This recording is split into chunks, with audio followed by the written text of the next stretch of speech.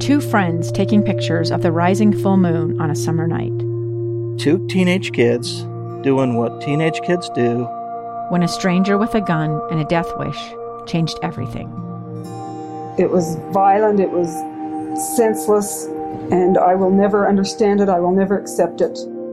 I'm Amy Donaldson, and unfortunately, we're all too familiar with stories about how violence shatters lives.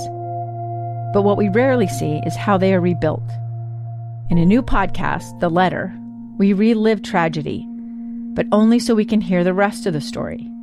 The struggle to reclaim lives, the realities of grief, and the possibilities of forgiveness. I believe in miracles. Sometimes I thought, there are no miracles. Yeah, there are, and this is a big one. Follow The Letter at theletterpodcast.com or wherever you get your podcasts. Inside Sources. Inside Sources. Inside Sources. Where KSL offers Utah deeper insights on the news. Host Boyd Matheson divides rage from reason and elevates the conversation on issues crucial to our community. On KSL News Radio 102.7 FM and 1160 AM.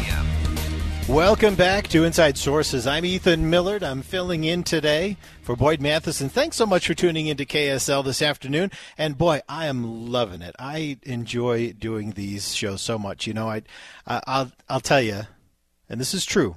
I'm not just saying it because you're listening. I'm trying to impress you. I miss radio every single day.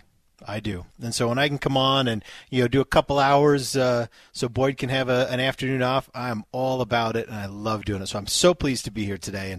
And I especially love Boyd's style, the style of Inside Sources, which, as you know, kind of really gets so deep with a lot of these topics. So that's really fun as well. Okay.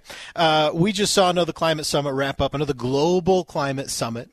And a lot of people are disappointed. This activists around the world are disappointed that more wasn't done to push countries to curb greenhouse gases and other pollutants. And I know we're all thinking of China and India. But here in the United States, I think it's an open question whether we actually need an international agreement in order to cut carbon, because it seems like we've been doing a pretty steady job of it ourselves. I'm not saying we're perfect, but we certainly are well ahead of many other developed countries, and in many cases we're beating our own goals.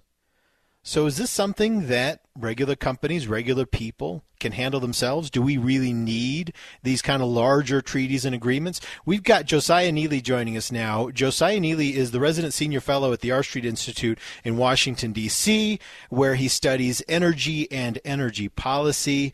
Josiah, thanks so much for joining us today. And my understanding is this is your thesis, that we don't need these government agreements, that climate solutions, specifically emissions, air pollution, things like that, are something that we're solving on our own.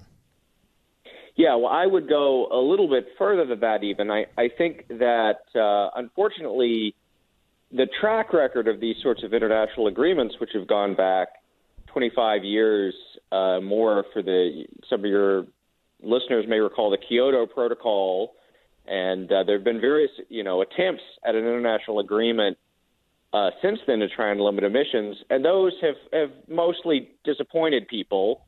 Most of the countries, politicians like to go out and give a speech and say they're going to reduce emissions by whatever, but then most of the time they go back home and they don't do it. Right. The United States, the interesting thing about the U.S. is we have mostly stayed out of that. We did not join Kyoto. President Trump pulled us out of the Paris Accords. There have been a number of attempts to do big, bold climate plans in the Congress and through executive action. Those have not actually been implemented. But despite that, U.S. emissions, we're actually a leader in emissions reductions around the world. Our greenhouse gas emissions have fallen by in 2020 they had fallen 24%. So to what do you attribute this? To what do you attribute this reduction? Yes. So it's mostly market-driven change. So what we have seen, particularly in the electricity sector, is that lower emissions energy sources are cheaper. And so you saw first a big shift. We had low-price natural gas that displaced a lot of coal. Now you've seen big falls in the price of wind and solar technologies, and so they are cleaning up our grid. And, the good thing about market-driven change is it doesn't actually cost you money. It saves you money when you do it that way, which is probably why it tends to happen more than the kind of eat your spinach approach that I think is kind of behind a lot of the thinking of, what they need to do with some of those international agreements. Yeah, well, I read your essay that's on the R Street website, titled "The Market Does What a Climate Summit Can."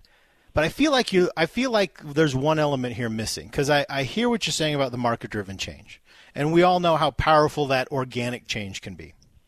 But I feel like there's one thing missing, and that's California, because a lot of this market-driven change we wouldn't see if California, economically the most important state in the country, hadn't stepped forward and said, we're changing the rules, and we're not going to allow this, that, and the other now. Mm-hmm. So you definitely, I would take your point that it's just because there hasn't been a federal big climate plan, that does not mean that government has done nothing, particularly at the state level. You do have some states like California.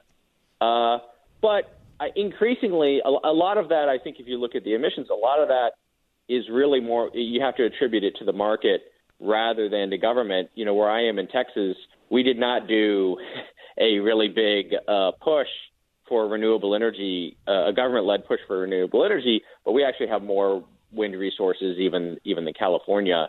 And if you look at just what's projected now, most of the increase that's projected in renewable energy over the coming decade is not going to be due to any sort of government mandate or subsidy or anything like that. It's projected to increase just because the prices are low enough. People want to use that cheaper energy. But the subsidies for now, though, are a big part of what's kind of propping up these alternative energy markets. Subsidies have played a role. I think there's no doubt about that. I think if you look at the last 20 years, half of the increase in renewable energy is due to the subsidies. So half would happen. Half would have happened anyway, but definitely there's a role there. Yeah. Well, I get. Yeah, I don't know how much would have happened had we not had the subsidies, but I know here in Utah, they've been critical. I mean, there wouldn't be a market for this here. In fact, if you look at state leadership, we have very conservative state leadership here. They've been trying to prop up the coal industry. All of those efforts have been a new coal port in San Francisco, propping up the coal industry, expanding extraction, and they're continually failing, but that's where all of their efforts are. We wouldn't really have a renewable market if there weren't outside forces coming in and saying, hey, guys, there's really a better way to do this. Yeah, and I think so. This is actually an interesting thing is that, as you know, electricity markets in some parts of the country, they're more open to competition. In other places, it's very top down. Mm-hmm. And what we've seen overall is actually the places that are open to competition have been quicker to move towards more clean energy in their generation mix. And I think the reason for that is that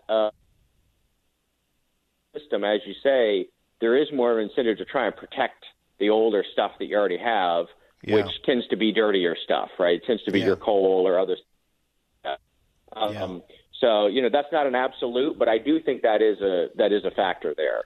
Well, really interesting stuff. Josiah Neely, we're going to wrap it up there. Josiah is the resident senior fellow at the R Street Institute in Washington, D.C. Great article he's got up there that kind of outlines this whole, outlining the market forces that are in play in improving our environment. And Josiah, this is very, very good information. I appreciate it. I can't, in my own mind, I cannot shake. It's because I'm a lifelong resident here. I can't shake California, and I know that we make so much fun of California for being a bunch of leftists with all their rules, but it has pushed businesses to be cleaner. It's pushed us to be cleaner, and I still think that is a critical factor that gets overlooked. So, all right, we're going to take a quick break here. When we come back, oh man, let me look and see what we got back. So Roe versus Wade, is it going away? If it does, is that going to change our social safety nets? We're going to talk about that, where we're going to have to start putting money now in our safety nets here in the United States, how that's going to change. We'll be right back.